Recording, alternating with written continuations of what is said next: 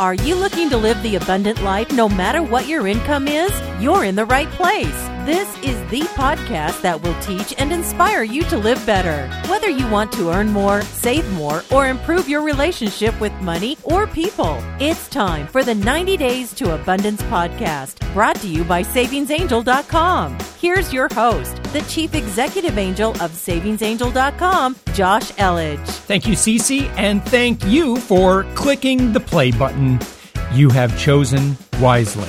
On today's episode, this is a very special episode because in celebration of Labor Day and in celebration of the fact that I am laboring my fingers to the bones in preparing something so magnificent that if you are a small business owner, if you're an entrepreneur, if you are interested in starting a small business, I am sharing the secrets to my success. And I'm going to teach you one extremely valuable skill, and that's what I'm working on right now. It's a new website, it's a new company, and I am going to share that with you this week. But as I said, in celebration of these things, I am sharing one of my encore episodes. This one is probably one of the most important episodes that I've ever produced, and because it lays the blueprint for how to be financially abundant. It's 3 basic steps, 3 things that you need to have. And so I'm so excited to share this episode with you. If you've never heard it before, if you have heard it, kind of check and see how you're doing on these things. Because what I want for you is I want abundance for you. I want you to experience blessings and riches in every area of your life. And so with that, let's get going on the 3 things you need to enjoy abundance. So I've got a question for you. What is abundance? Well, abundance to me means an overflowing to the point where it impacts your life and your spirit in a positive way. Now, on this program, we talk primarily about financial abundance. And that's a very measurable area of our life to examine this principle of abundance. Now, there are others, of course, spiritual, physical, emotional, and there are lots of areas I want to help you achieve abundance in your life. But a majority of the time, I'm going to help you get ahead financially without a bunch of boring financial planning talk. I'll leave that to the experts who I'll be interviewing from time to time, and I will not be interviewing the boring ones. So now some people might look at a lot of what I teach and say, well, you teach a lot about saving money, but that's not really about abundance, is it? Well, stick with me today and I'll explain why I spend so much time on that area. It's very, very much on purpose. Now, my response to the question of how to create financial abundance, however, lies in mastering 3 areas of the subject. And I believe that in order to have financial abundance, you must become very good at these 3 areas involved in moving forward. Now, the first area that I believe you need to get much, much better at, and trust me, we all do, is understanding the principles and philosophies around money attraction and how to think like a wealthy person. Now, sadly, even when I say the words think like a wealthy person, there's probably some of you who you probably felt something on your inside, and it may have been a negative reaction to that. I don't know. I don't want to think like a wealthy person. Wealthy people are bad. Now, sadly, many of us have some unhealthy beliefs about money. We assume that people with a lot of money, well, they must be evil, money grubbing, Wall Street villains, and land developers, of which that you'd find on Scooby-Doo. I mean, those guys were always the villains, right? They'd take off the mask and Mr. Smithers. Yes, and I'd have gotten away with it too. If it wasn't for these blasted kids and their dog. You know, this is the guy that was going to shut down the orphanage and try and scare away everybody so he could make more money. Now, as a result of having those judgments on people with a lot of money, evil, rich people or whatever, it can be pretty easy to overlay those beliefs about that behavior or this perception that we may have onto money itself.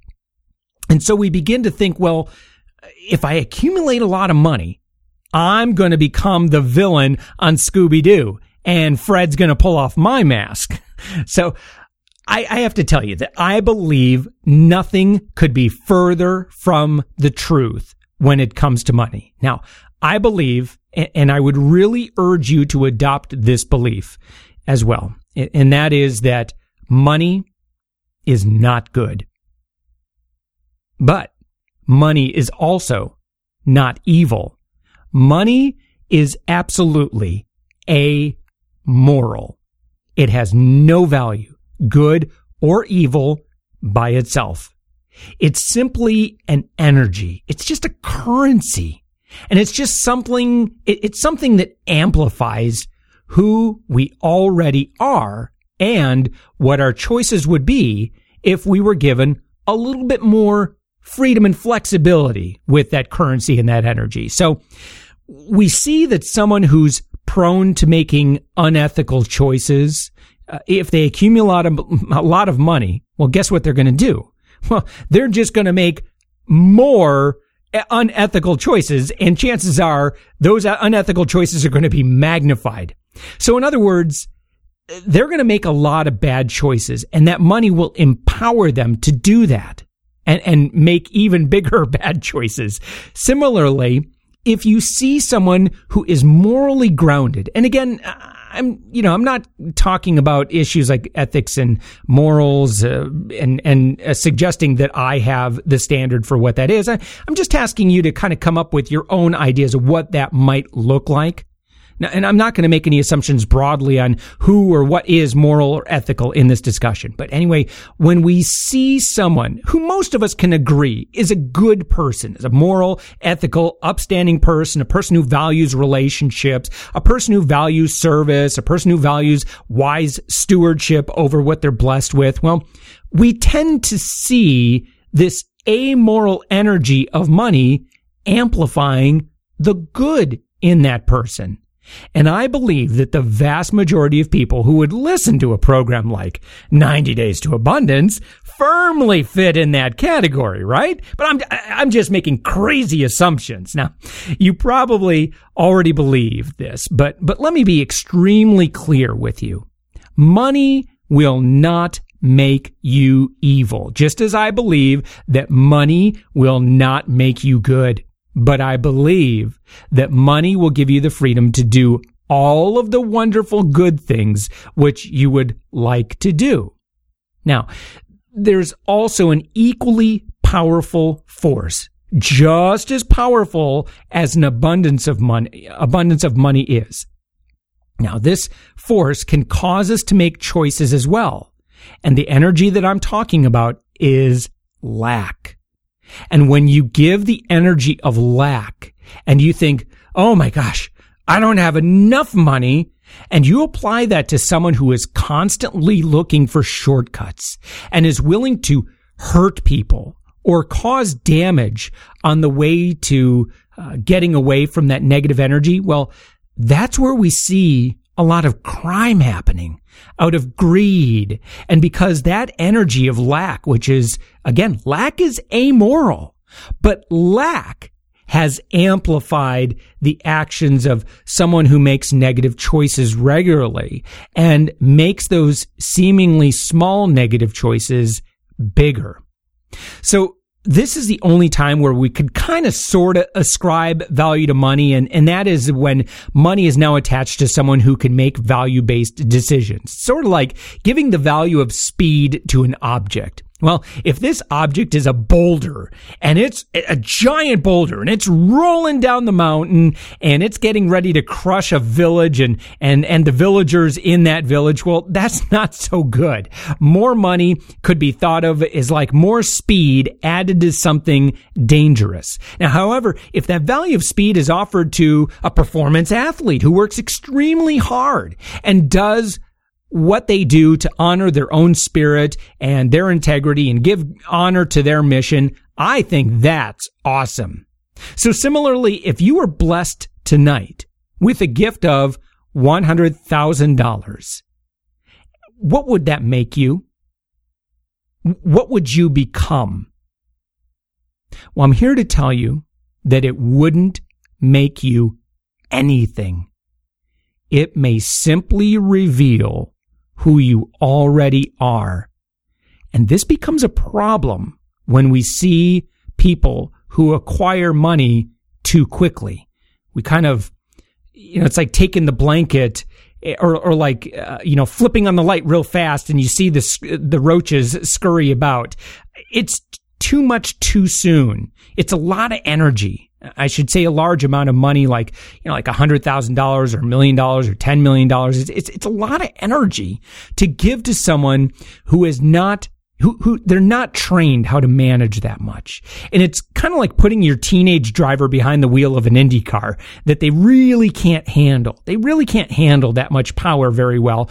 And it can become dangerous because they're just not used to handling that much energy. And again, that energy, horsepower, speed, that's not good or bad. It just is what it is. So when I'm talking about, don't think of an Indy car as being better than driving a Honda Accord. It's not. It's just a different speed at which you can do stuff with. And again, fast is not necessarily better. It's just dropping it into a different gear, right? Now, if you place in their lap that amount of energy, in some ways, it can end up being uncomfortable. And often people will unconsciously make choices to get back to what's normal for them. Now, we see this time and time again where people who receive windfalls tend to lose their money quickly. A study showed that lottery winners are twice as likely to declare bankruptcy as the average person. The National Endowment for Financial Education, they cite research estimating that 70% of people who suddenly receive a large sum of money will lose it all within a few years. Studies show that windfalls create a spike in happiness, but after a few months, folks generally go right back to where they were prior to the big win, supporting my belief that money, it has no power, good nor evil. So in terms of creating an abundant life, having the right money philosophies will ensure that as the money comes, and it will come if you follow these 3 tenets that I'm going to share with you, okay? If you have the right philosophies, you will be able to keep it. You'll be able to manage it. And on some level, your beliefs about money will affect how you attract this money. So that probably brings you to a question in your mind of, okay, well, where do these ideas come from? How can I improve my money philosophies? Well, you're listening to a great source of that information on this podcast, if I may be so bold. I'll teach you these philosophies. And in my expanded e-course at savingsangel.com, you can take the 90 Days to Abundance program, and I'll teach you everything that I've learned about this. Now, I'm not necessarily speaking as someone who's mastered these subjects, okay, but I will teach you as both a student of good money philosophy and a teacher of good money philosophy, and everything that I've learned over my decades of research on this subject, because it's absolutely true that people who find themselves in wealthy circumstances and people who find themselves in non-wealthy circumstances tend to have some very fascinating and unique differences in what they value and how they think. And I've read stacks of books on this subject, and it's absolutely valuable to learn what wealthy people think. And I will tell you this right now, that if you, and most people do this, develop your ideas about how wealthy people think based on what you see coming out of Hollywood or on TV or on the front pages of the newspaper or magazine where we love to sensationalize garbage, it's no wonder that you have a negative perception of wealthy people.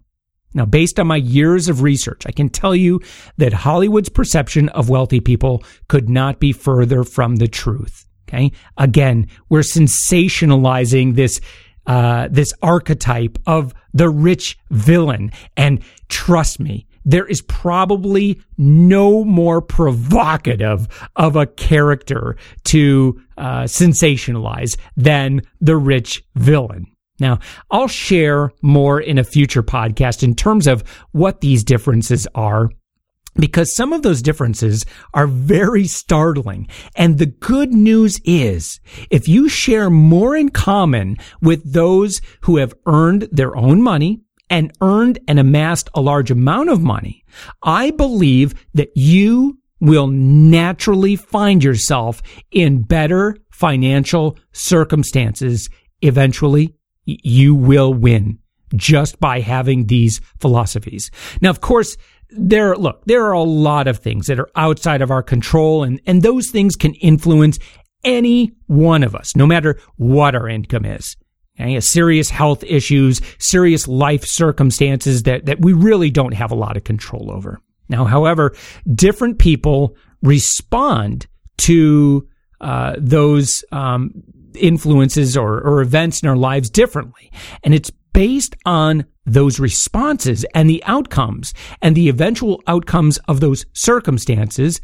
They can be very, very different based on the choices or how we react to those circumstances. And I believe that this has a very large part to do with who is able to stay wealthy and who can lose everything that they've gained.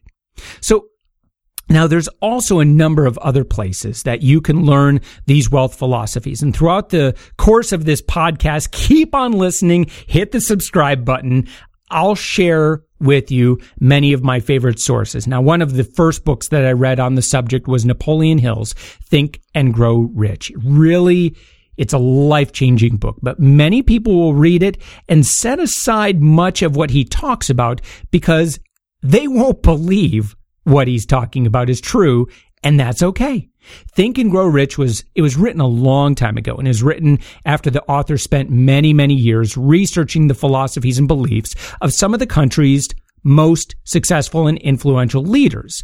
And there are several things in the book which, well, they'll leave you scratching your head. And again, that's okay. But if you just take it one chapter at a time, you'll begin to see that the vast majority of people do not think like those whom Napoleon Hill studied and reported on. Now, again, I'll share more about those wealth philosophies in future shows, and some are going to work for you and some absolutely won't. And again, totally fine.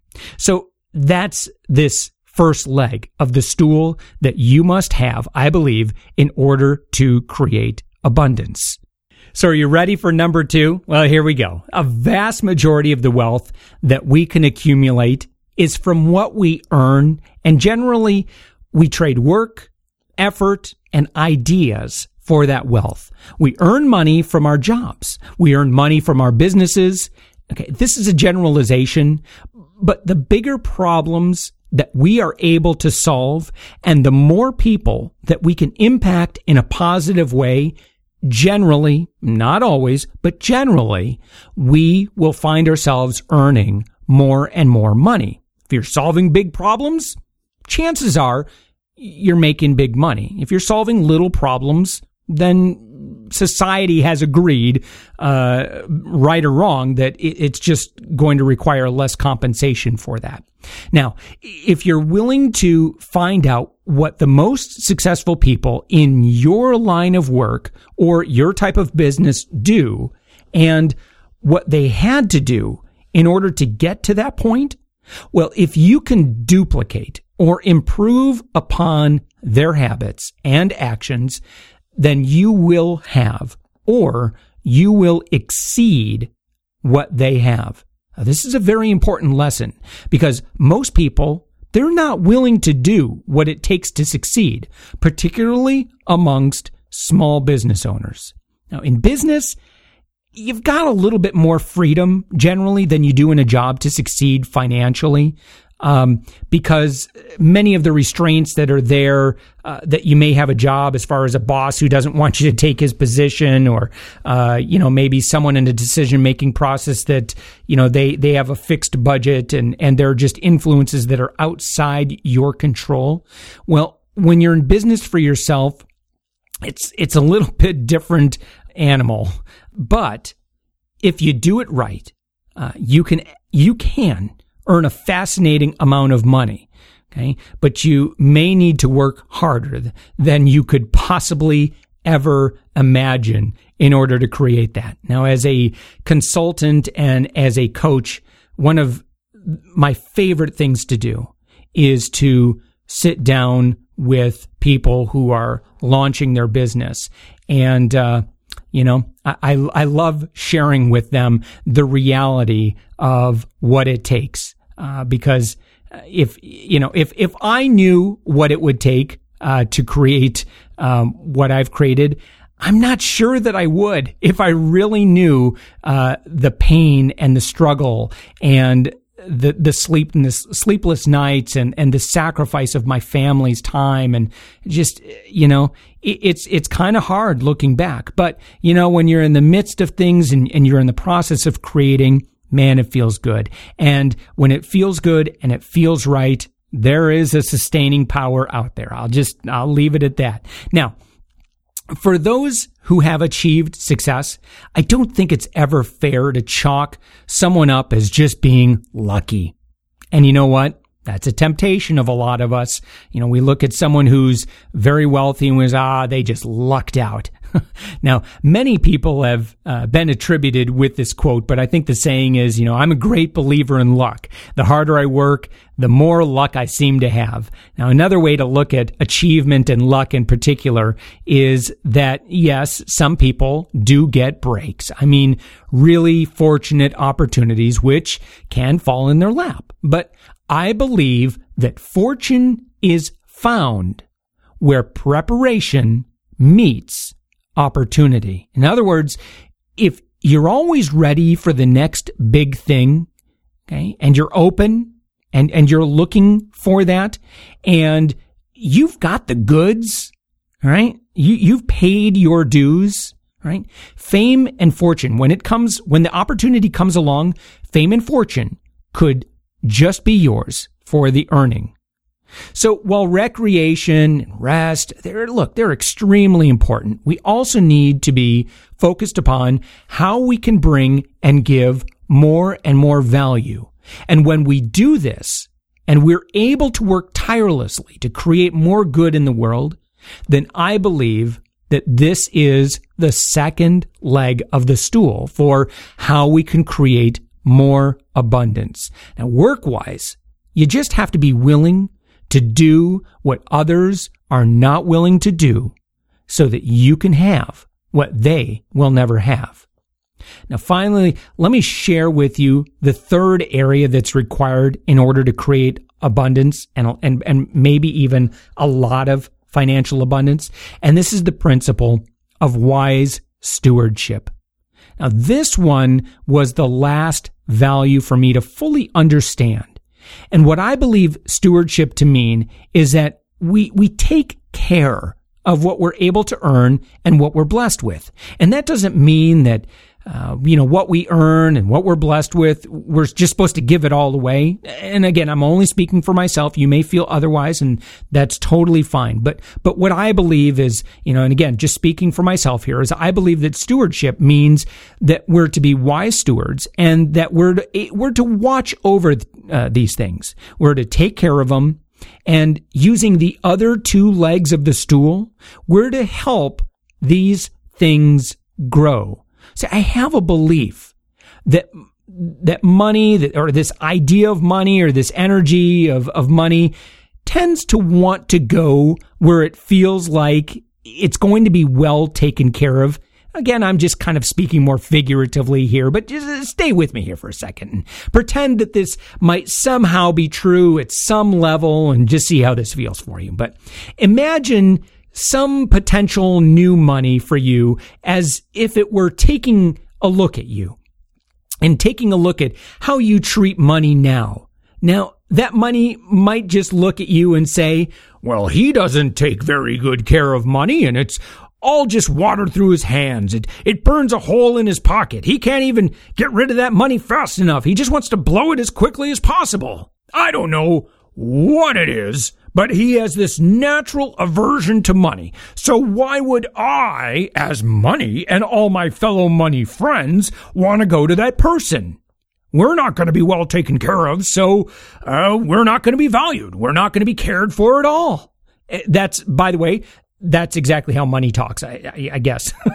So anyway, somewhere, somehow, and, at some level, I believe that there's just this natural repelling of money from people who just don't value the things that money can do and buy. Now, maybe I'm completely in left field on this, and of course, I'm not speaking of money as having some sort of mind. It doesn't. I'm just saying that our actions create these results. So a wise steward is going to value every dime, but it doesn't mean that they need to become a miser. It doesn't mean that they need to become a cheapskate. In fact, I think that might have the opposite effect if we were to go to that extreme, because we could start to identify ourselves as not being worthy of enjoying the great things that we could do with that money.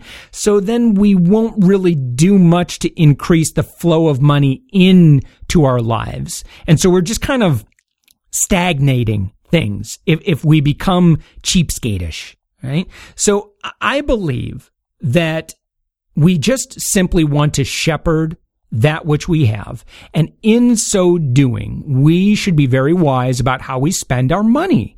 Just be thoughtful about how money is spent. And that's what I teach. So, for example, if you were going to make and again, this is an example I think would make a lot of sense for everybody. Okay? If you were going to make a major purchase, doesn't it just make sense that you would research that purchase? I mean, does it not make sense that if you were going to buy a new air conditioner for your home, that you would study out which models perform the best, which models are the best value, and then once you decide on which models you're most interested in, you would do a little shopping around to make sure you get the best price. I mean, that's natural, right? I mean, you would study out, the contractors that you might have do that work.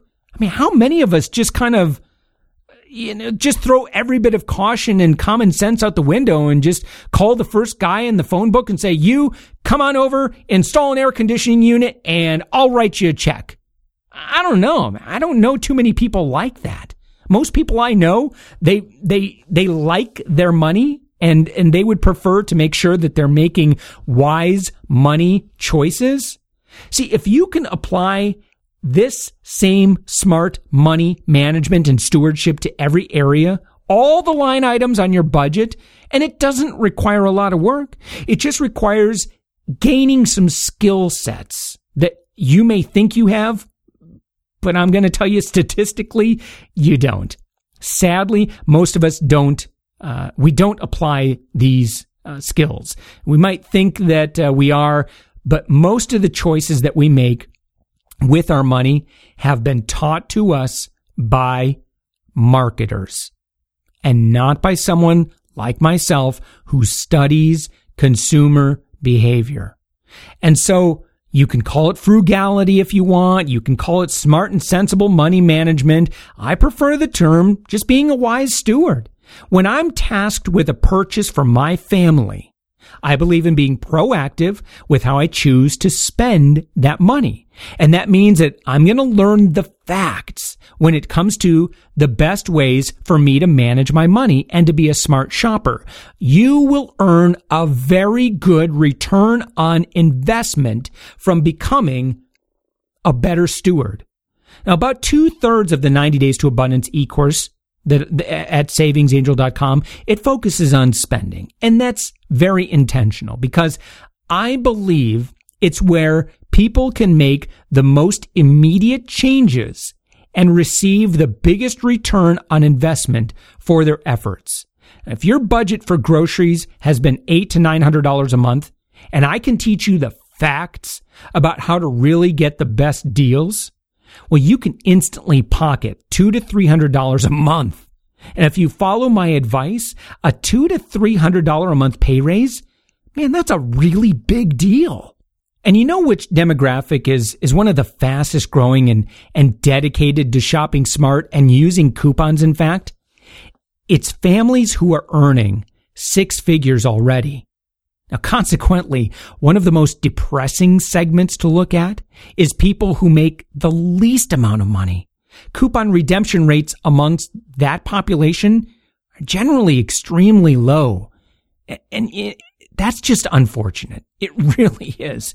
It's a statistic that I've seen time and time again, that those whom could be blessed the most from some smart money choices, sadly, are generally the last ones to actually make those smart choices. And I've worked with a number of people in leadership positions with nonprofits and charity organizations who wish they could impact behavior more. And I feel that same way. But what I'm talking about, it's a very difficult behavior to break. And that is overcoming this feeling of, I just need to have it now. I don't want to take the time to research. I don't want to take the time to learn new skills. I just want it now. The commercials I've been watching have made it so exciting about some product or some emotion that they promise that I'm going to have or some feeling that I'm going to get from purchasing this product that I don't want to wait to find out if it's actually good for me or if there's a more cost-efficient way for me to get this same item or the same feelings. Anyway, people like myself, we're working very, very hard. I work with a lot of other consumer experts and have had these conversations as well. And, just trying to change these ideas out there, it's a little bit, we're battling against billions of dollars of clever marketing. And it's a David and Goliath battle. So the fact that you're listening to this podcast, to this 90 Days to Abundance podcast, it tells me that you are interested in improving the skills that are required to be a good steward. And you'll hear me talk about this leg of the stool probably more often than the other two, just simply because of the immediate return you can get from smart financial decisions as you exercise prudence with your money. Now, if I can show you how to get free stuff along the way, it's kind of like Christmas, and people like Christmas. So again, I share a lot of how you can walk away from this podcast and you can stop into a Walgreens or a CVS or Rite Aid or whatever and go get something for free. I really like that. I consider that kind of takeaway entertainment or takeaway information. So I really love to make sure that you're gaining immediate value along the way if you'll stick with me for the long haul. At the other end of it, at the other end of your 90-day journey or your, 9-year journey with me or whatever, you're going to come out a very, very abundant person. Now, again, as you follow these principles, you're going to see your bank account grow. You're going to see yourself getting ahead. And if you're in a position where there is more month currently than there is money, I know that pain. I really, really do. It stinks. All right. But if you follow these principles that I teach, I can tell you from experience, you can start to see this ship turn around. Even if you have life circumstances that are very, very difficult. Look, those circumstances are what they are. Okay. Some of them we just cannot change, but we can make the best out of the things that we can influence. And in so doing, at the end of the month, you will be in a better position than you were previously. Now, this all comes from an accumulation of a number of smart money choices and career choices and business choices. Okay. And you'll hear me focus upon groceries and consumables a lot because I believe it's one of the absolute easiest ways to give yourself a quick pay raise. And again, as I mentioned earlier, a $200 to $300 a month pay raise, it's a really big deal. So anyway, that's what you can get from being much more smart on how you buy your consumables. And again, consumables are everything and beyond your grocery budget. And this includes like cleaning supplies, paper products, makeup, diapers, everything that you're buying on a regular basis. Those are consumables. And those are some of the easiest things to save large amounts of money on. Now, if you can start saving 40 to 60% on all those little items, and do that in a way that isn't going to take a lot of time, well, you've given yourself a 40 to 60% pay raise on that $800 to $900 a month line item on your budget. So keep listening to this podcast, and I'll teach you everything you need to know about moving ahead in this area. Now, if you'd like to just put your abundant life in fast forward and learn everything you need to on these subjects, then I'd really encourage you to check out my e-course, if you like, at savingsangel.com. Now, if you're open, there is a special offer this week that will allow you to try my full 90 Days to Abundance e-course for 60% off. Just go to savingsangel.com, scroll to the bottom, click on the e-course preview button, and you should be able to see the 60% offer right there. Also, if you enjoyed what I shared today, please hit the subscribe button in iTunes. See, every time you do that, I don't know if you realize this, but if you do that with this program, every time you do that, an angel does get its wings, I promise. And if you do leave a positive review, iTunes moves our time together, this listening experience, it moves the podcast up the rankings. And that's very good because it helps me share this message of abundance with a larger and larger audience.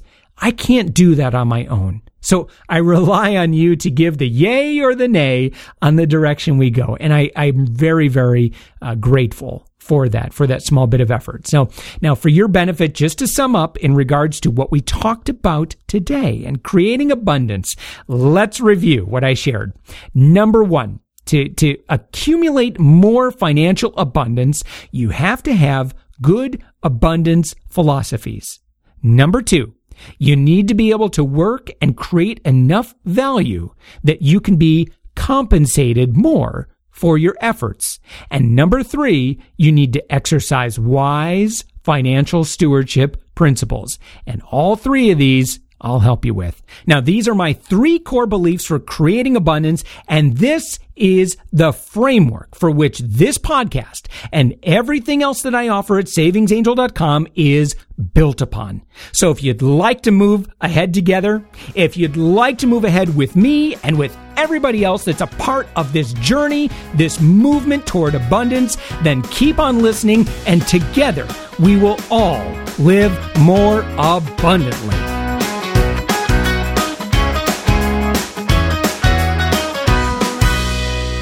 You have chosen wisely.